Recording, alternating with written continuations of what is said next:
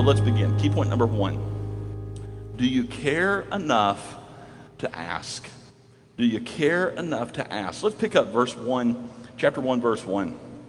The words of Nehemiah, the son of Hakaliah, and it came to pass in the month of Chislev. Now this is going to be November, December, if that helps a little bit, so it's winter.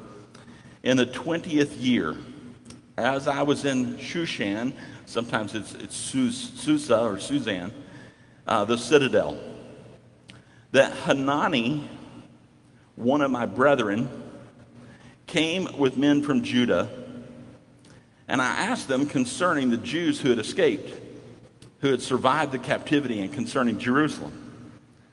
And they said to me, the survivors who are left from the captivity in the province are there in great distress and reproach. The wall of Jerusalem is also broken down, and its gates are burned with fire. When we begin to read through Nehemiah, especially at this point, it seems like any other day. Nehemiah is going about his business. He sees his brother, Hanani. They have recently visited Judah. And now Nehemiah asks, hey, how are things in Israel? Keep in mind that about 13 years have passed. We know this because it says it's in the 20th year. That means 13 years have passed since Ezra led that second group of the remnant back to Israel. So he's asking. And in these 3 verses, we discover that Nehemiah was the kind of person who cared. We know he cared because he took time to inquire. Why would Nehemiah ask about the remnant? I mean, after all, consider this. Nehemiah served as the cupbearer to the king of Persia. His own life was probably quite comfortable. More importantly, let me ask you, are you the type of person who inquires how others are doing? I want us to look closely at verse 2. Because it's in this verse 2 that you read it so quickly that you can miss that there was more than just a passing, hey, how are you? Or how were things and how was your trip? You know what I'm saying? Like we ask somebody, hey, how was your vacation? Oh, it was good. That's not what's happening here. Look back at verse 2. And I asked them concerning the Jews who had escaped. That's one thing that he asked. Who had survived the captivity. Not just those that were born during it, but some of the elderly. They had survived the captivity. And concerning Jerusalem. He's listed 3 things here. What it tells me is that he just didn't have a passing, hey, how was your trip to Jerusalem? How was that little trip that you made? But they had a conversation. It was a conversation of questions. And Nehemiah was genuinely interested in their well-being. But here's the problem. In our culture today, we are so accustomed to the superficial, aren't we? I mean, you think about it. Are we not so accustomed to the superficial? Perhaps one of the reasons that we prefer the superficial is because in reality we don't want to know what's going on. Let me explain. New information might bring personal obligation. This new information, it turned Nehemiah's ordinary day into a turning point in his life.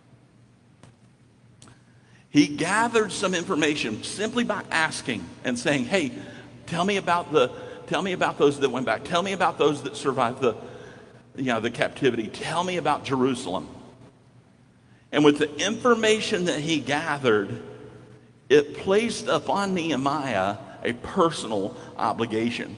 I would suggest that sometimes one of the reasons that we're okay with superficial, and one of the reasons that when we just ask, hey, how are you doing? We hope they give us a, hey, I'm doing good, and just move on by, is because we don't want that new information to create a personal obligation.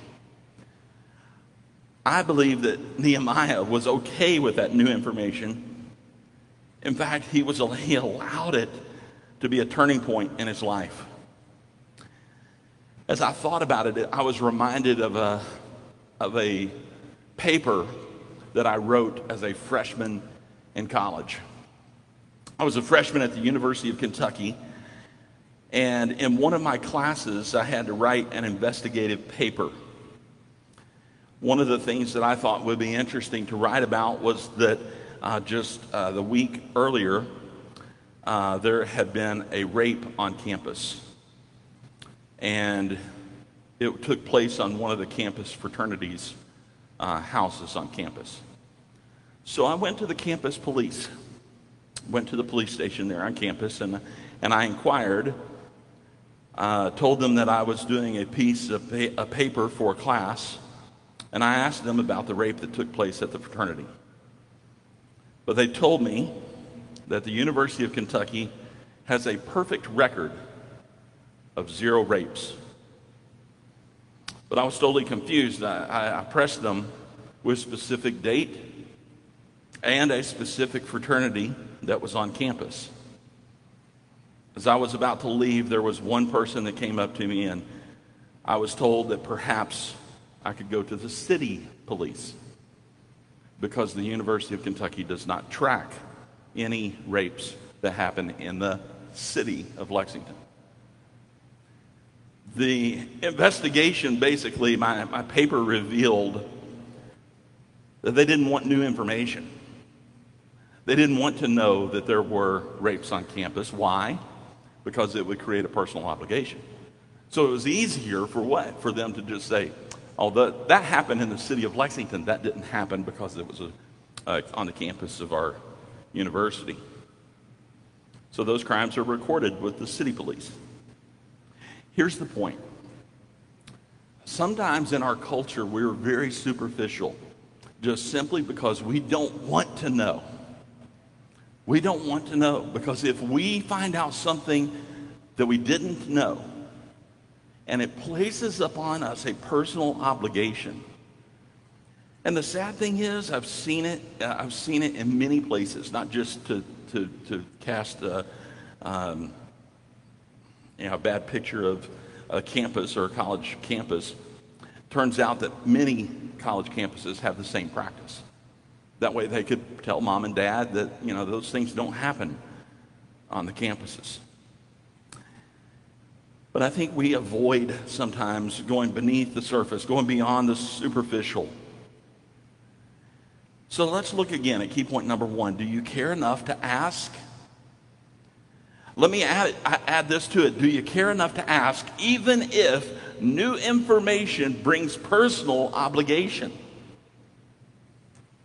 Do you care enough to ask, even if it turns an ordinary day into anything but ordinary? Instead of just the superficial, hey, how are you? How about questions like this? Hey, how are classes going? Hey, did you get a chance to talk to your son over Easter? Hey, how is your grandson's foot? Hey, are your grandparents recovering okay? Hey, did you get the vaccine this week? Have you regained your strength after being sick? There's lots of questions that we can ask. Do you care enough to ask, even if the new information brings personal obligation?